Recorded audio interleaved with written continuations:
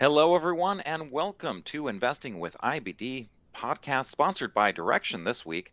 It's Justin Nielsen here, your host, and it's November 30th, 2022. And we've got a great show for you. Usually, Arusha Pierce would be joining me as my weekly special guest, but his voice is shot today, so he's taking a sick day.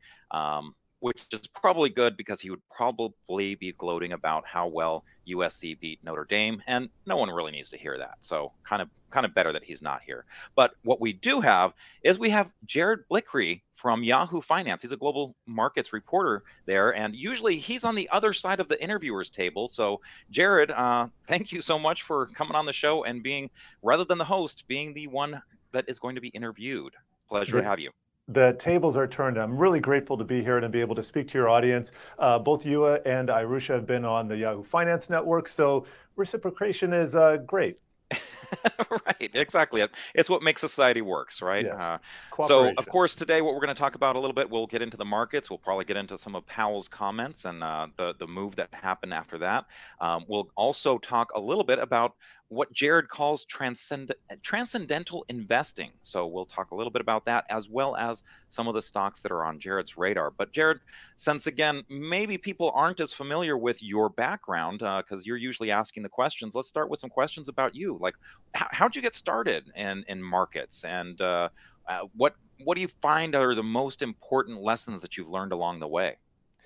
Well, I touched on markets really early in my working career. When I was about 18 years old, I found myself working for a securities lawyer, and the securities lawyer actually worked in the futures industry in and around Chicago for a number of years. I grew up in Miami, and if you've ever been to Miami, it's an interesting place. Kind of earns its reputations as a Florida city with a twist. So not a lot of investment activity going down there, but it is big in commodities, certain commodities. Mm, You take a look at coffee in Brazil and Colombia and the whole lot.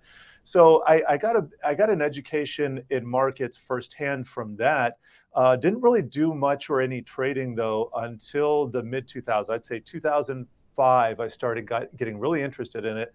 I had gotten my computer science degree from school, and it hadn't really done much coding, but it seemed like a natural fit. I loved analyzing markets, and I started programming indicators to help me visualize the mm, market. Ended up writing different strategies to trade portfolios, and I never really became an automated trader. I didn't. It was more along the lines of trying to write tools and build tools to help me see the market, and that's why I like the visualization. But just about I would say I got kind of serious about it in 2007. And this was the lead up to the global financial crisis. There right. were cracks showing all over the place. And I just wanted to know what's going on because as traders, we only have to know about the instruments that we're actually trading. At the time, I got started in grains, but ended up in the financial futures. Futures are highly leveraged. They trade much, much differently than Right. stocks. Indices trade differently than individual stocks. So it was a different world.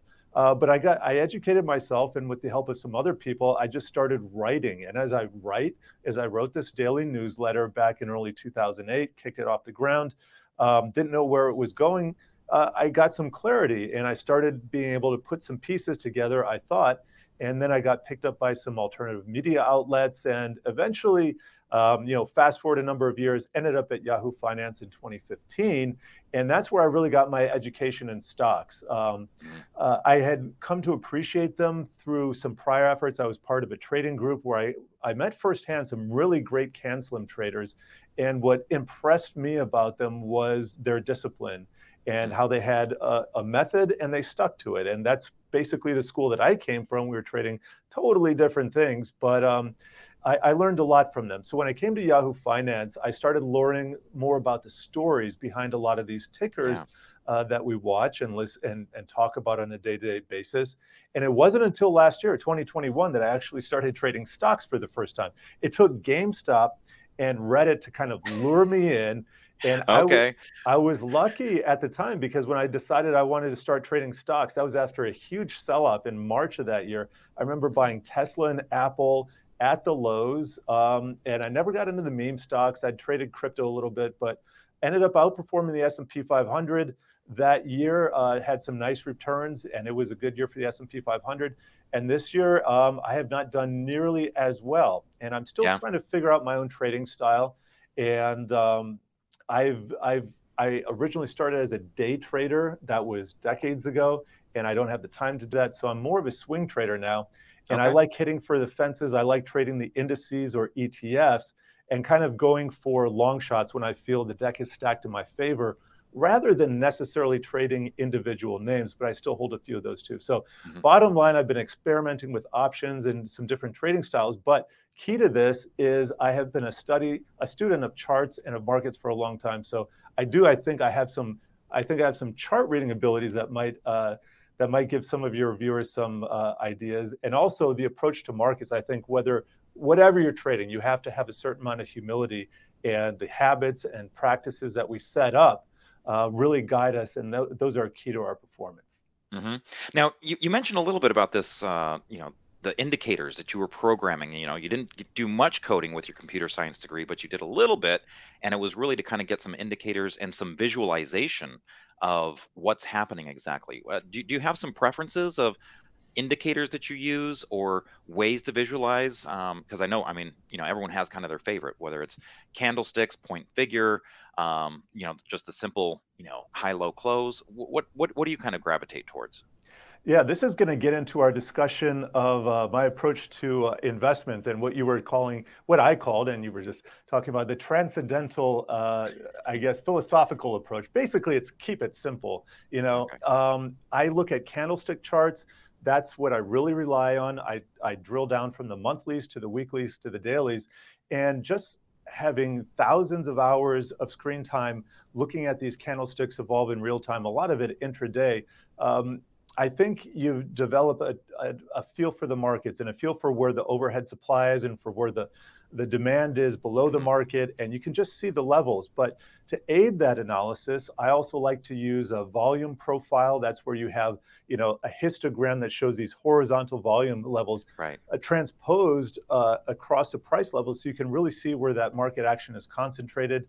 I've dabbled with the Stoudemire's charts back in the day, and how those translate into into volume charts based on some of how that Stoudemire was in the 80s. It's evolved since then, but basically the volume profile is something I've looked at. VWAP and also anchored VWAP. Hmm. This is something, I don't know if you're familiar with Brian Shannon. He's a No, Brian proprietary. Shannon. Well, he's been on the podcast a number of times. Excellent.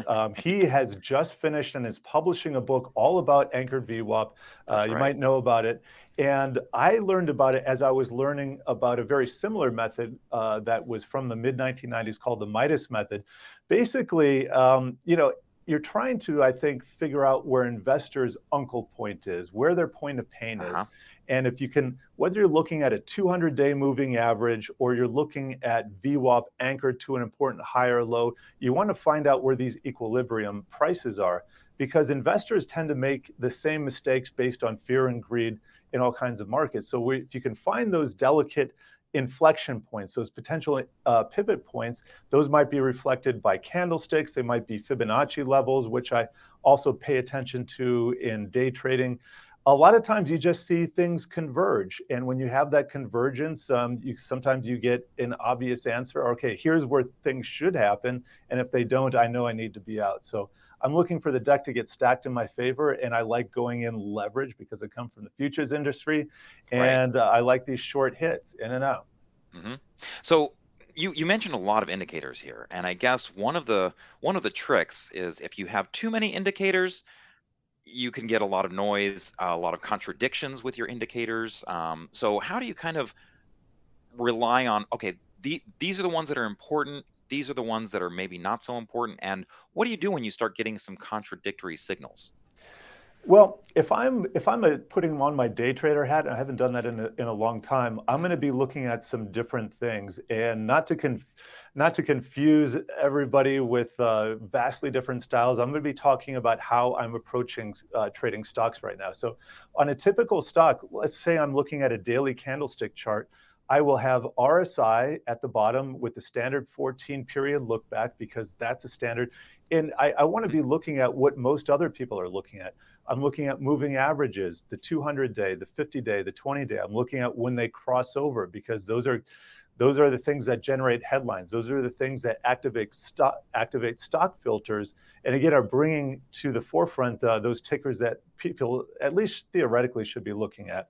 What else? So besides moving averages, RSI, not looking at volume too much on an absolute basis, but on a relative basis. So I Okay. mentioned volume at price. So Right. if I see a bunch of congestion in a market and I want to know, okay, is the volume up here? Is it down here? I'll overlay that on price. But usually everything I want to know about a market is revealed in a simple candlestick chart with some very basic indicators. Can get a little bit more fancy, but I don't think you have to. hmm Well, let's go ahead and switch over and maybe test some of your charting skills and your knowledge here. And You bet. we'll just go with some simple market smith charts. I'm going to start with the let's say the Dow Jones Industrial Average, and we can chat a little bit about the market. Certainly, what we saw today was a very very powerful day. I mean, the Dow Jones Industrial Average, it was one of the lagging indexes because it was only up a mere 2.2%. And this is certainly been one of the stronger indexes lately. What's your take on what's happening with the market right now? I mean, certainly the Dow looks very different from, let's say, the Nasdaq. Yeah, the Nasdaq still mired. If we were to use the same time frame here, it would be in the bottom end of its range, probably the bottom quarter. I think this illustrates a huge current shift that we're seeing in the market right now in terms of the macro picture, and traders are aware of this. I'm sure you guys talk a lot about the changing tides here, but the era of free money, that is pretty Yeah. much in the past. Wednesday, a huge day. I was writing our markets newsletter, our morning brief markets newsletter, had to change directions after Powell took the stage at 1:30, because single-handedly, by not revealing a whole lot of anything brand new, we got the second best rally of the month. And then to boot, the Dow is up 20% off of its lows now. So you know what headlines that's generating. Oh, new bull market in the Dow. Does it Right. matter to us as traders? Probably not. But you think about it from the context of what people are seeing on the evening news. Well, that headline might make it. That might shift investor sentiment. So, the Dow is an interesting index. It's only 30 stocks. We could talk about that all day, but I think it's still relevant. It is hmm the people's index, and that's what we're looking at right now. You can also see here in the chart, it is now taking out its August highs. And I'm not sure where the transports are right now, but transports had been lagging a little bit. If you pay attention to Dow theory, I mean, there are all kinds of different directions you can go with this. There you go. So you got the Dow transports poking above the 200-day moving average, but lagging the industrials a bit. hmm So I think just in terms of getting back to your original question, there is a change in macro headwinds. The era of free money is over. The new winners are not going to look like the winners of the previous 14 years. Basically, we had a huge leadership change since the global financial crisis. And we're going to be in an era of higher interest rates and higher inflation for a while. Even I expect inflation to come down and the Fed to pivot next year and all that good stuff. But this is probably the beginning of a secular trend, I think, that will last throughout the decade. It's very rare that the Fed can just arbitrarily stamp out inflation Yeah. with one fell swoop. We saw Volcker make many attempts at it in the early 80s. It took him 2 recessions. Powell has vowed not to make the same mistake as Volcker. I think that's key here. Now, what he's doing is trying to front load everything so he doesn't have to go back and Right. have 2 recessions. He's comfortable with one, but not two. So I don't think we've seen the fallout from these 475 basis point rate hikes so far. And I think that's going to be a key. I think that's going to really weigh on markets in the first half of 2023, notwithstanding the fact that I think we get a Santa Claus rally into the end of the year. hmm So getting back to kind of Powell's comments, because I think it's really interesting because he is trying to really project, hey, the risk of doing too little is far greater than the risk of doing too much. I mean, he was very clear about that in the press conference, last Fed meeting. As you said, he's really kind of shown a lot of commitment to it. Now, granted, we've seen the Fed blink a number of times in the past. When the market's gotten a little bit rougher. I mean, we saw that in 2018, for instance. But this time, it seems like the Fed isn't blinking so much. So, why do you think the market, rallied as much as it did when there really wasn't anything new here? I think it's part of the old conditioning, and also because of the time of year. Consider, let's say that you're a portfolio manager right now and you're underperforming the market. Well, you need to get in on something Mhm. potentially to take advantage of what usually statistically happens almost every year, and that is the Santa Claus rally. It doesn't have to happen, but you're probably going to go all in. And what stocks are you going to buy? Well, you want to buy what's working recently, or you want to buy those downtrodden stocks, which are going to get a short covering rally. The mega caps on Wednesday really rallied hard. And this was on the back of Powell's slight, I'm not even going to call it a dovish statement. As we've been talking about, there's nothing new there, but he did hint that it's only going to be a 50 basis point rate Yeah. hike in December. Um, I think you have to understand and take into consideration what Powell, the man, what Powell, the person, is thinking. He's talked about his comparison to Volcker, who is his personal hero, in a lot of interviews, and he has avowed not to make the same mistake. So I don't think people should test his resolve. I think he's going to continue his path, but traders are going to do what traders do, and that is they're going to bid up anytime they see any kind of hint that the Fed might be thinking about pivoting, even if that doesn't come to pass. And like I said, given the bullish time of year, maybe that explains some of what's happening.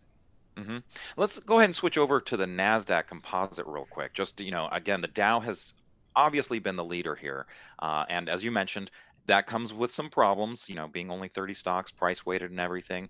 I can't tell you how many times family members will say, oh, the Dow did this, and I'm like, I I, The I Dow like, what? they're saying how many points it was up. I'm like, the Dow what? Oh yeah, I guess, but let's talk about the Nasdaq, because certainly one of the things we saw, really, to many, the bear market started really in February of 2021, when the big growth names, the COVID plays like DocuSign and Zoom Video and PayPal and Shopify and what have you started going down.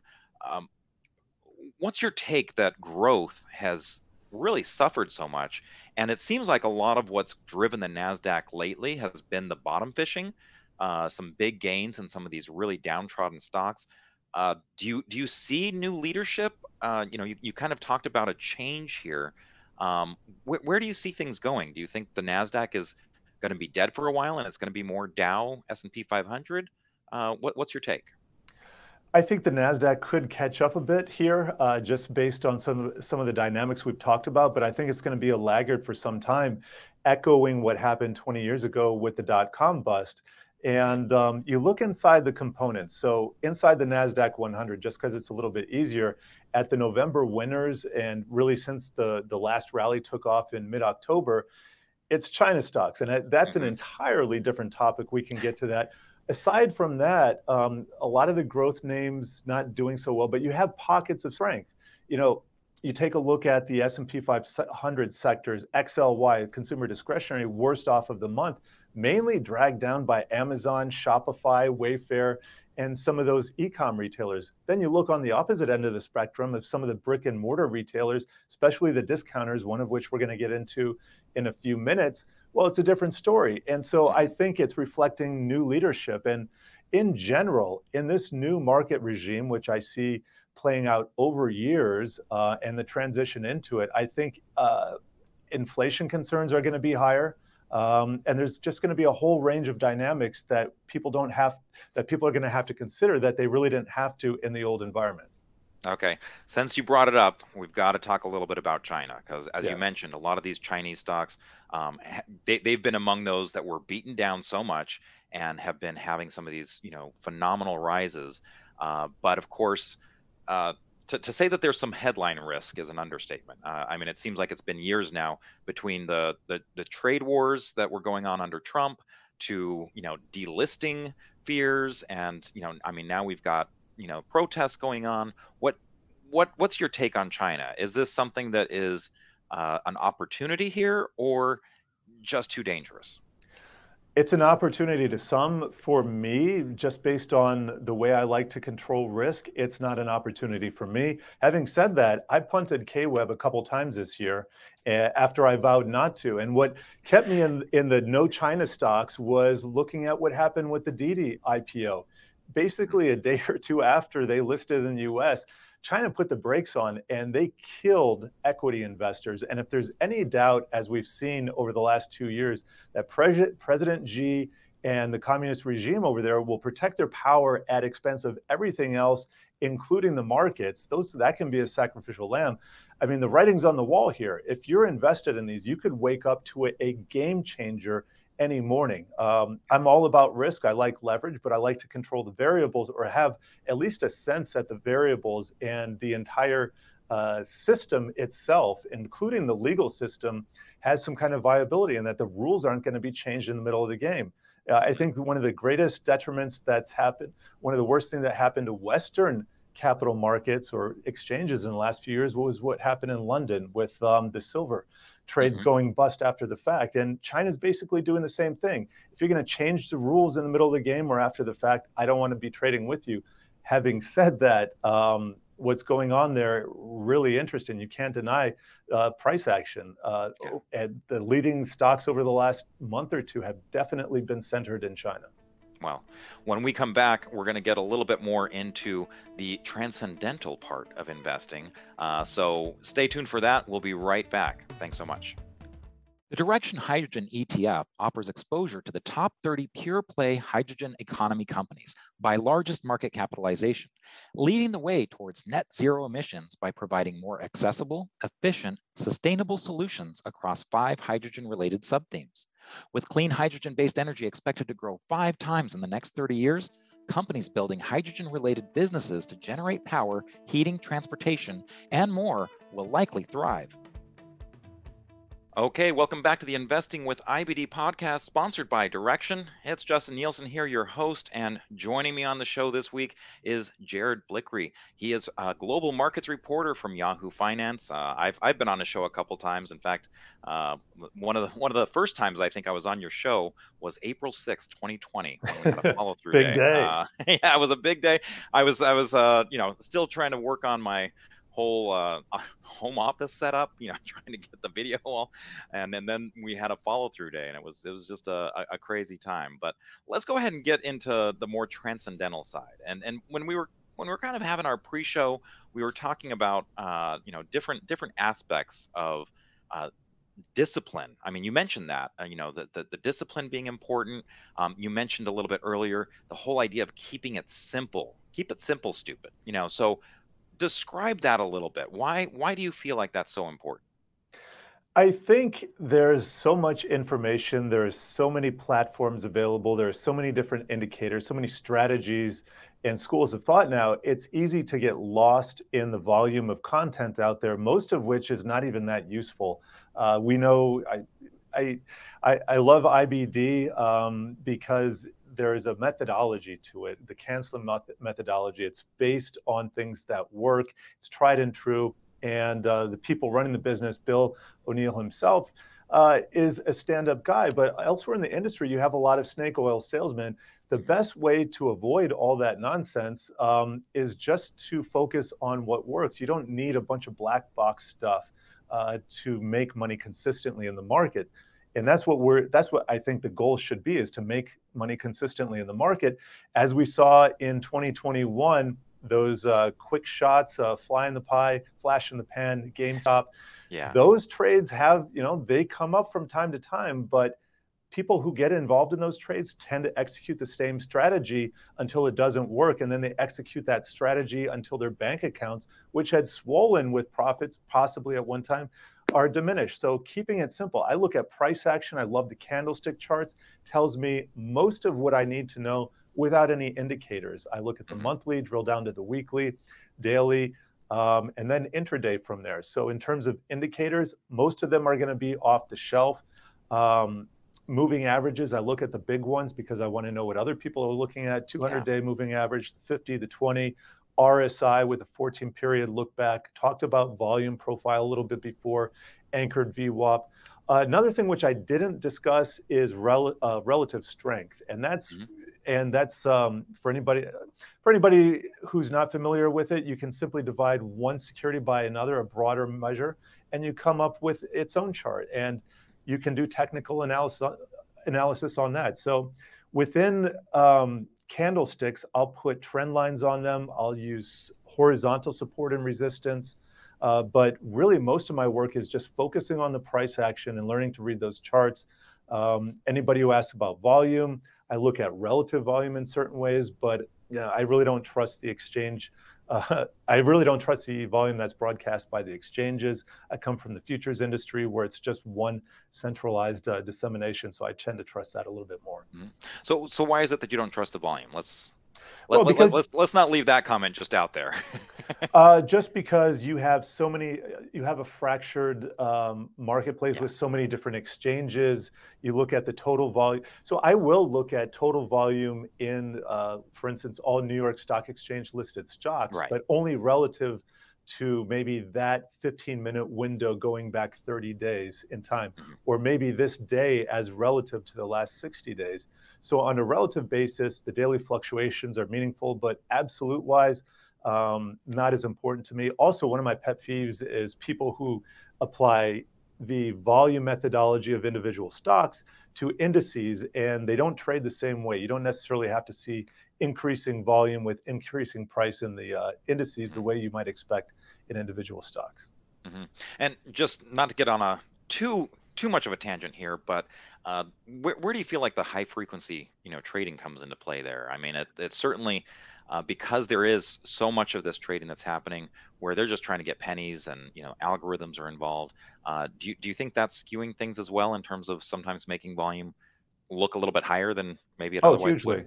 You look at the biggest volume days in the indices, they're always on those big down days, and that's because the spreads widen, and that gives the spreads determine the level of high frequency trading commitment to being in the market. And when spreads are wide, guess what? That means liquidity is low. That's not when you necessarily want to be in the market. If you're a day trader and you really can definitely handle that, or you see something and it abides by your risk parameters, go for it. But one of the things that concerns me is the secular trend from the upper right to the lower left in terms of liquidity. And that really got its origins in electronic trading in the late 1990s. And it's only trended down since then. And you combine it with the Federal Reserve, the macro picture right now, Mhm. which is winding down its balance sheet. That means that the big banks aren't holding as many treasuries. Their capital is constrained for a variety of different reasons, not only in the equities markets, but also in the treasury markets where you don't even necessarily have high frequency trading. We're seeing a lack of liquidity. And so I think that's what's caused some of these outsized movements and some of these really quick movements. You look back in 2020, we had a bear market, which if you blinked and if you were concentrating on other things, which you probably should have, you missed it. Yeah. And that's because I think is because prices can move faster when there's not as much liquidity, when you don't have those market maker pools willing to step in and support the price. So that only guarantees, I think, more volatility in the future, making the game a little bit more difficult to play, but also for smarter investors presenting more opportunities.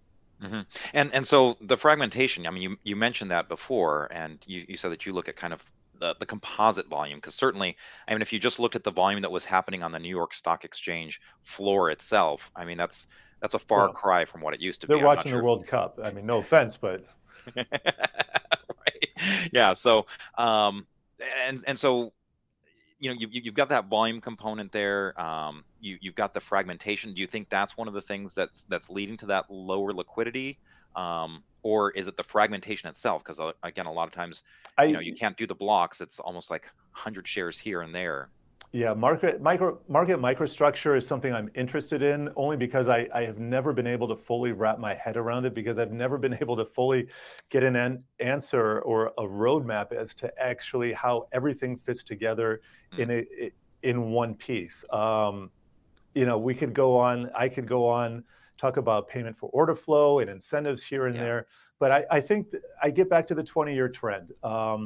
Fewer humans intervening, more machines intervening just means lower liquidity. And there's no reason to expect that to return anytime soon.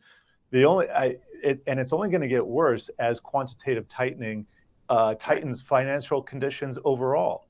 That's only going to get worse. It'll get better when the Fed finally does pivot, starts cutting rates, or at least eases the brakes off of quantitative tightening.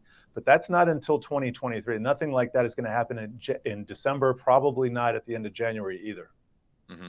Now, when we were kind of having our pre-show, one of the terms you or one of us threw out was self-reliance. In kind of capturing a lot of the things you were talking about in terms of what you like to focus on, and you brought up Mhm. Ralph Waldo Emerson, because of course he had the essay self-reliance. What does that mean to you, and why is it important for investors?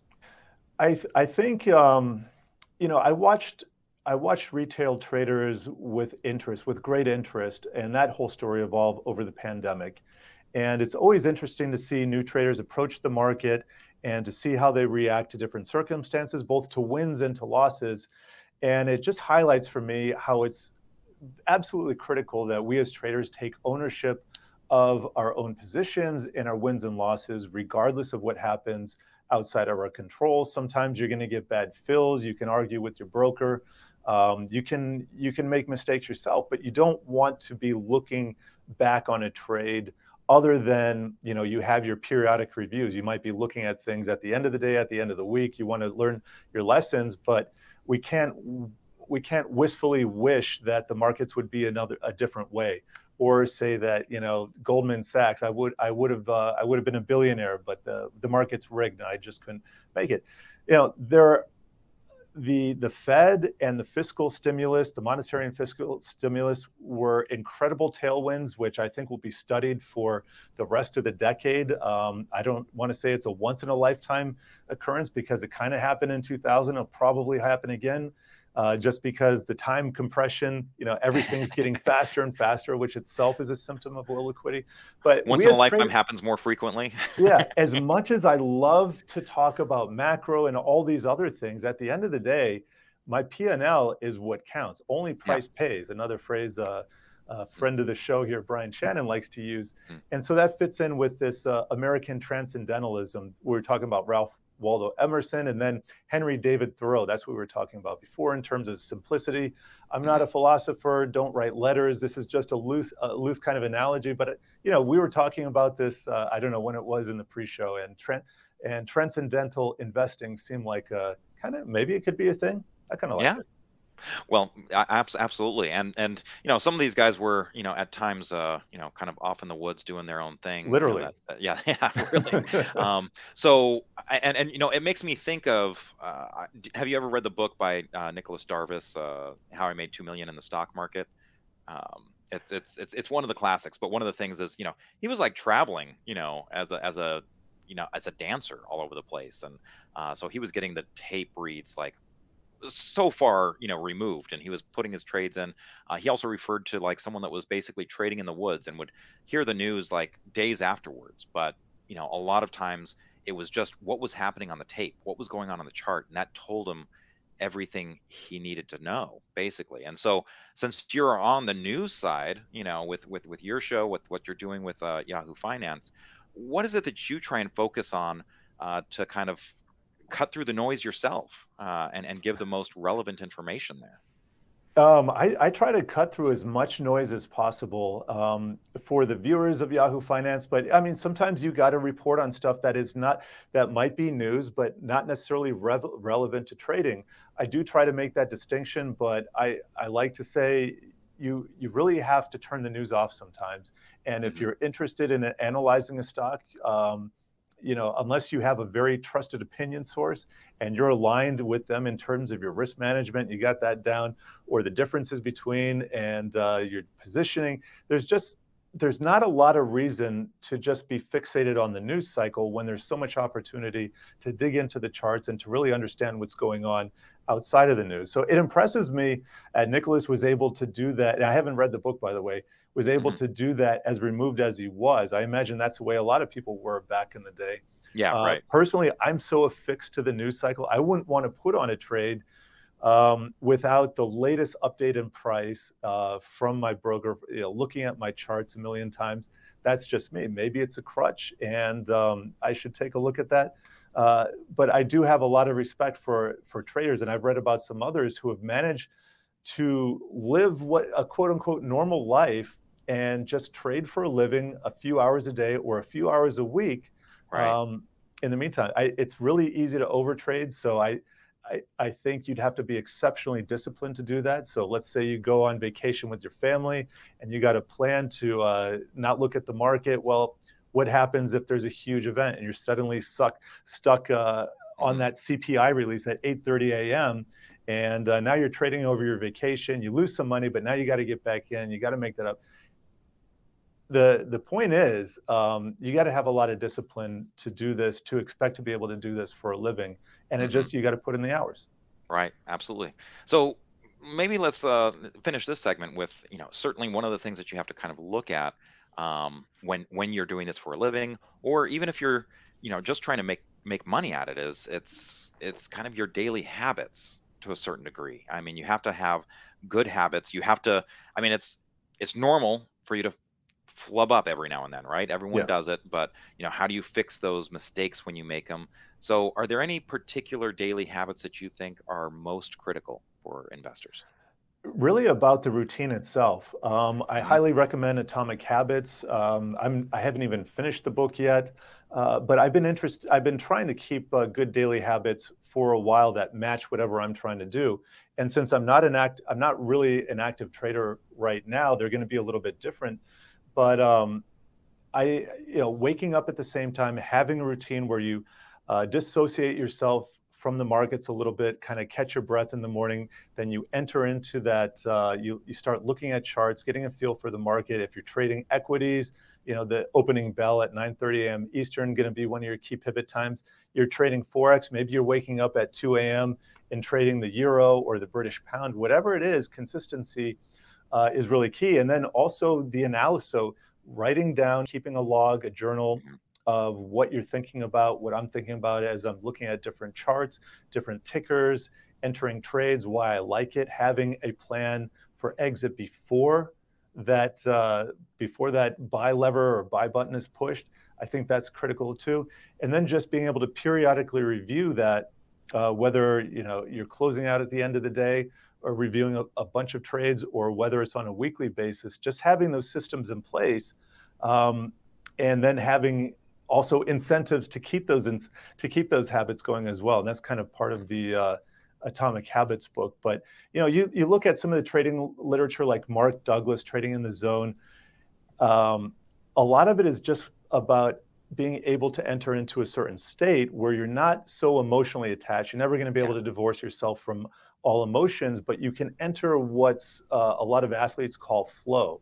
And I Hmm. think that's what we're trying to get to. So whether you're trading in the zone, trading in the flow, like Michael Jordan was able to play basketball in the flow, or whether you're simply keeping these daily habits to be able to center yourself and keep in this flow. I think it's all part of the same game here. And I think we're all kind of talking about the same thing.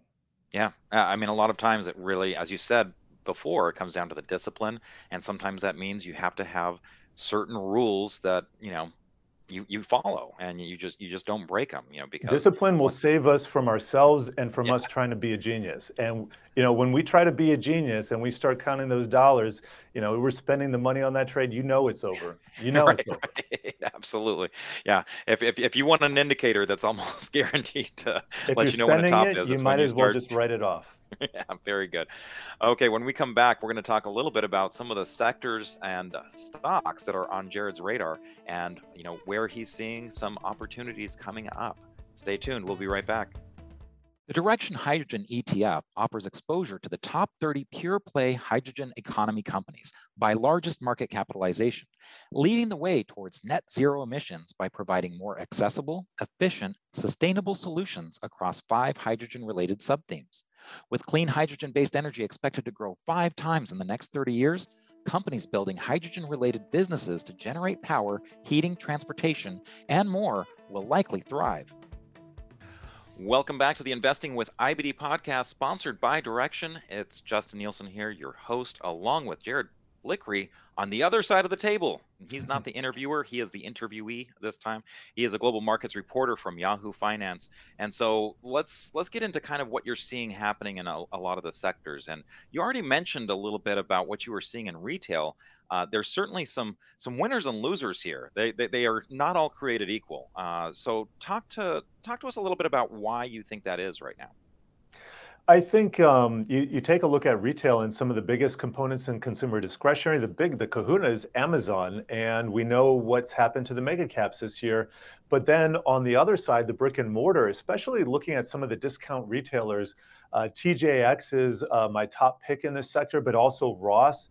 Mhm. I like Ross stores as well. It simply had an earnings beat and it gapped up so much and it's been consolidating. I'm waiting for a moving average catch up. But you look at TGX here, it's been hugging the 20-day. Yeah, there we got Ross. A little bit too far, too fast. We'll see what happens. TJX hugging the 20-day moving average. It's at all-time highs right now. You got that huge rounded base throughout the entire year. So I like the potential for this. And I think back to I talked about how I first started following stocks in the wake of the global financial crisis. I Mhm. was a member of a trading group, and we had some can slimmers in there. Lululemon was one of the early leaders. I think it was in 2009, 2010. I'd never heard of it. We didn't have one of those stores in Miami, so I thought it was pronounced Lululemon.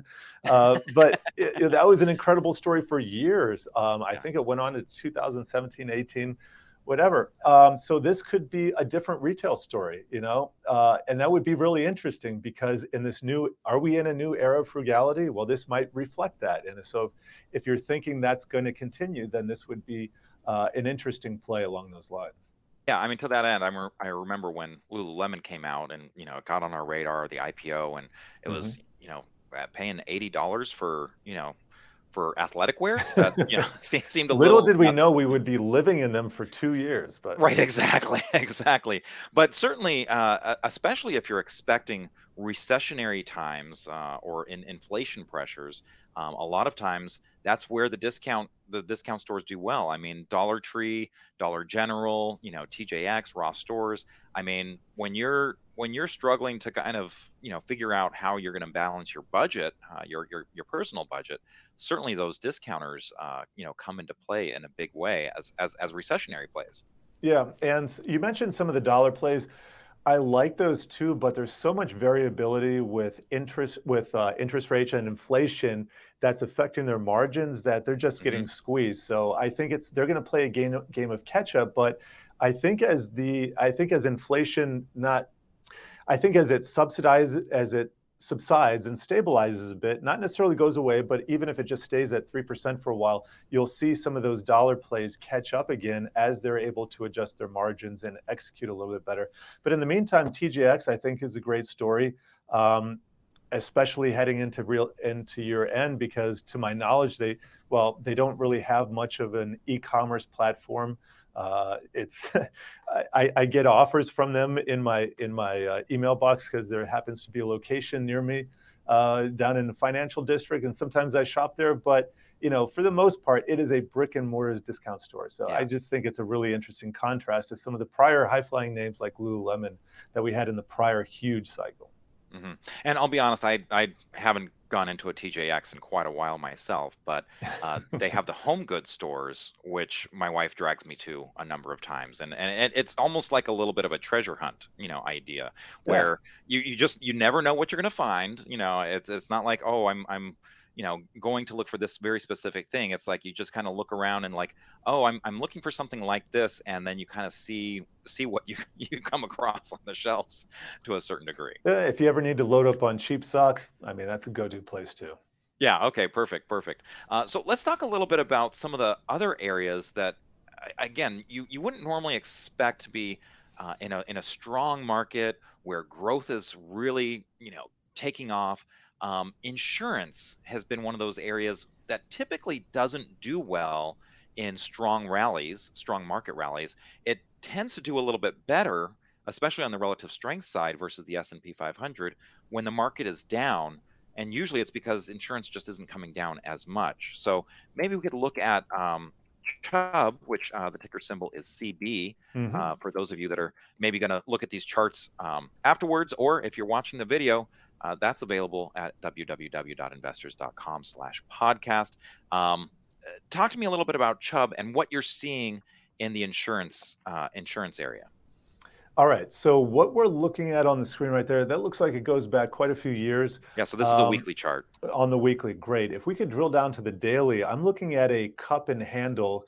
Not perfect, but just breaking to the upside, literally Wednesday afternoon. Hmm. And so nice So you're kind of formation. looking at this 216 level as Yeah, your top of the handle there. Hmm. exactly. Hmm. 216, 217, and it finally broke to the upside. Why would insurance be doing well in this environment? Financials in general like higher interest rates, but the banks, which is also on the financial side, and that's really what we think of when we talk about financials.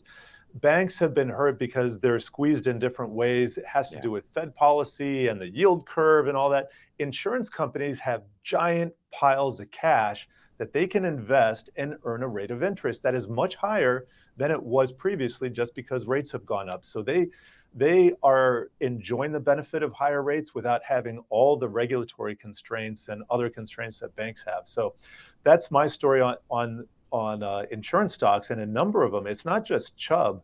I was looking at some others here like Travelers, another ticker GLHIG. I haven't even heard of some of these, but a lot of these charts are looking good and have broken to the upside or in decent momentum trends.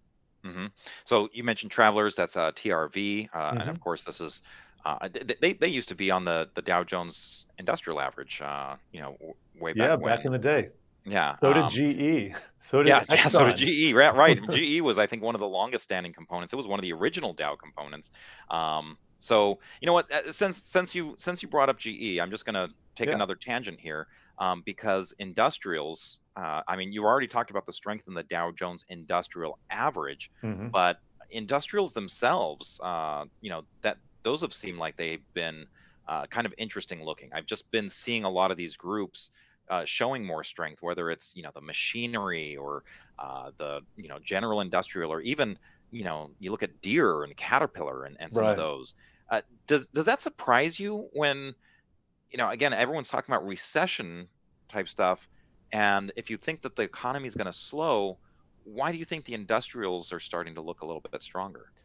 I think it's what's going to happen with them on the other side. People are retrenching on a lot of R&D and a Mhm. lot of there a lot of investment for growth right now because of the interest rate environment and high inflation that we're seeing. But if we are in a different secular environment, this is probably going to favor cyclicals more because it's not going to be the economy is not going to be predicated on cheap money. The engine of growth will need to be actual growth in companies, corporations. I think there's a decent chance that we see an industrial recession in Q2, Q3, which leads into a general recession. But that's getting really far out there. Mhm. If you could show a chart, so GE is still one of the most widely held, at least it once was. I don't know how it is now, widely held stocks. And I'm not seeing a lot of anything compelling there. But if you go to Boeing, this Yeah. was a ticker I almost chose here.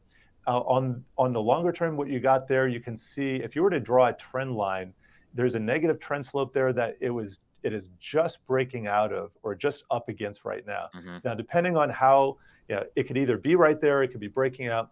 Boeing was the Dow in 2017, huge industrial stock. A lot of it is levered to government spending. Of course, they Yeah. had the fallout from those plane crashes, and Right. Yeah. that whole mess. But Boeing is a huge leader. So on the other side of this, I'm looking to see what Boeing is able to do as a leader of industrials.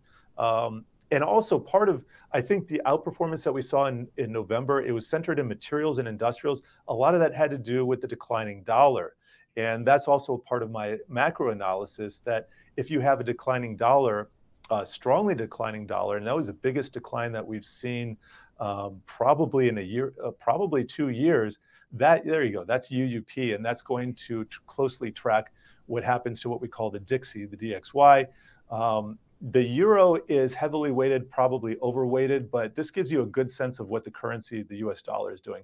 As long as that remains above the 200-day moving average, I'm still on alert for the potential that we're going to have some difficulties with risk markets, with commodities in general.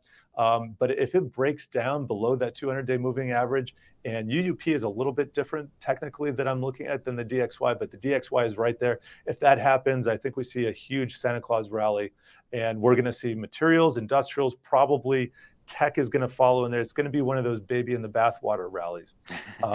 And it's going to be limited in scope. So, if you miss it, I wouldn't chase it into the new year, but that's just one of my hypotheses here. Hmm. Well, we talked a little bit about industrials, and certainly a lot of people could consider Boeing a little bit more on the defensive side. It is aerospace defense, but defensive in a different way, where a place where people hide their money. Are there other defensive areas that you're seeing? Yeah. Again, with the cyclical idea. I like some of the boring staples, several of which are posting returns like their growth stocks, 20, 30%, some of these names. So GIS, and that is General Mills. This is really outperforming. It's one of the leaders among the staples. And I like here. Now, I'm not seeing it really respect the 20 and the 50-day moving averages. It's more of that trend channel. I mean, you can just see how that thing is probably bumping up against the upper end of a trend channel right now. So I wouldn't be a buyer right here. I'd just be waiting till it comes back down below that 50-day moving average to the bottom end if you were to draw a parallel trend line. So the absolute out for me would be the 200-day. Don't want to see it puncture that. But I think it's reasonable to have some defense in the current market, because people not only are flocking, or not only people have to buy these things, and also this is one of the traditional groups that does a little bit better, relatively outperforms the market when we have times of trouble. Right. Now, I guess a counter argument here is that sometimes when you focus too much on the defensive side, if you do get kind of growth coming back on, then you get this massive sector rotation. And certainly in some of the rallies we saw earlier this year, I mean, I'm thinking back to this May period where you expect General Mills and Hershey's and all of these stocks to just be less volatile, and they had these huge drops because there was kind of this sector rotation happening. So what's your kind of take on when you get this volatility sometimes in what's supposed to be very mild moving stocks like General Mills? Again, it's a staple, it's cereal, it's not supposed to move that much. I think that's a symptom of the low liquidity that we have in the Right. markets that we've been talking about, and that's why you have to have stops in and respect those stops. And you might get some slippage on the way down, and you might miss it altogether. I mean, you look at some of those gap downs there; those are probably earnings gaps. And there's not a lot of way to defend against that when there's no pre-guidance. And I hate when companies do that; they just spring that on you at the last minute. But Right. there have been so many days where there's been almost a complete rethinking about, of positioning in the markets. Institutions cannot switch on a dime; they Yeah. have to make their changes over weeks, and to try to do that in this environment. Powell has basically set up the CPI report and the monthly employment situation report to be the biggest drivers in the market right now.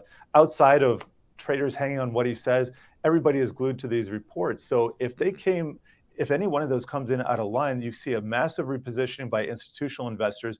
And yes, you can get caught off guard, which means there's really no safe place to be in the market. Yeah. But this is a market that we're given, and it gets back to my mantra of you got to own your results here in this market, and we don't really get to choose that much. So we're stuck with the markets that we have on Earth. Mm-hmm.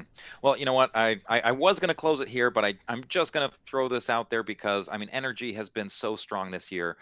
So I feel like we can't ignore that. What's your take there? I mean, it's certainly been one of those areas that was underperforming for a long time.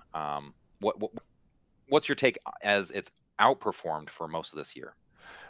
It's heavily tied. So bigger picture, of course, crude oil and the prices of crude oil fuel it, but it has become dissociated from oil prices, because right now WTI has been flirting around $75, $77 per barrel. It actually dropped to 73. This is I'm showing the USO. USO, which isn't exactly tracking the West Texas intermediate, Yeah. but it I'll kind tell of you gives you a what. sense. Yeah, you look at that most recent hammer candle. It looks like a hammer candle there a couple days ago. That is, if you look at like a 10-year chart of crude, whatever low that is, that's probably going to correspond to about the $74, $75 price level in crude oil. So that's actually not the case there. They got to deal with the USO roll, and they're trying to Yeah, yeah, arbitrage, yeah. play the futures. But 75 to $125 has been the range in WTI. And as long it's bouncing off the lower end of that. So what does that mean? It means energy could rally from here. But if WTI sinks below 75, starts using that as a ceiling, forget about energy for a while. I think that's going to be too much for it to handle, because it could probably drop to 65 or $55 barrels per dollars per barrel, which is almost incomprehensible given where we were a few months ago. But that's just what I'm saying. So energy, I think it's still up 60%. The S&P 500 sector on the year, which is incredible. But oil prices have been in decline because of demand. As I said, so since WTI is rallying off the bottom end of that range, we might see a spike in energy and oil prices into year end. And that's how I'm seeing oil right now. Now, you mentioned a little bit of a disconnect between oil prices and some of the companies, and I certainly agree with you in that regard, because sometimes the oil prices have been coming down, but some of the companies have been kind of going the opposite way. Yeah, and here's another. I was listening to your podcast last week, and Mhm. it just struck home for me. This is a different market, and a lot of traders are not used to playing energy names. Yeah, If you're a Momo trader, who would have thought you're going to be picking and choosing among natural gas plays? And this is such a different field for so many investors. You have to learn the particulars. Otherwise, just stick to the ETF. yeah. So, it's like I would not start trading biotech tomorrow because I do not know. It's way beyond my competency. So Mm. if I were to play energy, I'd stick to the ETFs or look at one of the majors. I like BP and Total, which is TTE. Both of those have broke above major resistance levels. They seem to be holding. Yeah, some of those big European majors, they're not going to be exciting, but that's a nice chart right there. You got Mhm. that. Yeah, you got that big bull and the break above, and as long as that holds, maybe off to the races again. Yeah, yeah. So a lot of things looking interesting in that area. XLE you mentioned. In terms of ETFs, of course, this has a lot of weighting in both ExxonMobil and Chevron. But they're a lot of these companies and ETFs, they're right there at new highs, whereas oil is well off its highs. So very interesting stuff. And Jared, I gotta say, this has been a great conversation with you. Thank I'm you. so glad that you were willing to be on the other side here. It was great learning a little bit more about your background and your thoughts on things. Because man, every time I talk to you, I'm just impressed with your wealth of knowledge. So thank you so much for sharing that with our listeners. Great to be here with you and everybody else. Thank you. Yeah, and I just want to also mention that for people that want to follow you a little bit more, I mean, where can they find you? I mean, I know you have Yes. an active Twitter handle. That's Yes, at for Spy the time Jared. being, as long as Twitter is alive and kicking, come on, Elon, I'm at Spy Jared, at Spy Jared, and of Mhm. course, after the Spider S&P 500 ETF. Wonderful. So yeah, definitely check out the Twitter handle there. And how often are you doing your show on Yahoo Finance? Is there a Well, particular place that people can go there, or is Twitter the best place? Twitter's probably the best place. I'm on every day. I usually cover the opening and closing bells. I guest anchor, but I also have a show called Yahoo Finance Uncut, which we're just getting off the ground this year. No fixed schedule on that. You and Irusha have been guests there. Very Mhm. appreciative of that. But check us out. We got a great YouTube channel. You can find us on the yahoofinance.com site. And we got big, big plans for the new year as well. Awesome. Well, again, thanks for being here, Jared. Really appreciate it. Okay, and next week we're going to have Scott Bennett returning to the show. He's the Investing with Rules founder and CEO. He talks a lot about what the funds are getting into and looking at trends there. So it'll be great to have him back on the show. Thank you so much for joining us this week, and we'll see you next time. Take care. Make sure to subscribe, rate, and review our podcast if you haven't already. We'd really appreciate it. You can also send us your questions and comments to investingpodcast@investors.com. We would love to hear from you and may use your comments on an upcoming episode.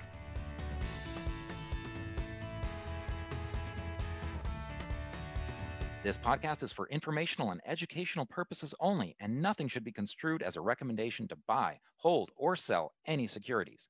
Make sure to consider consulting with your financial advisor before making any investment decisions.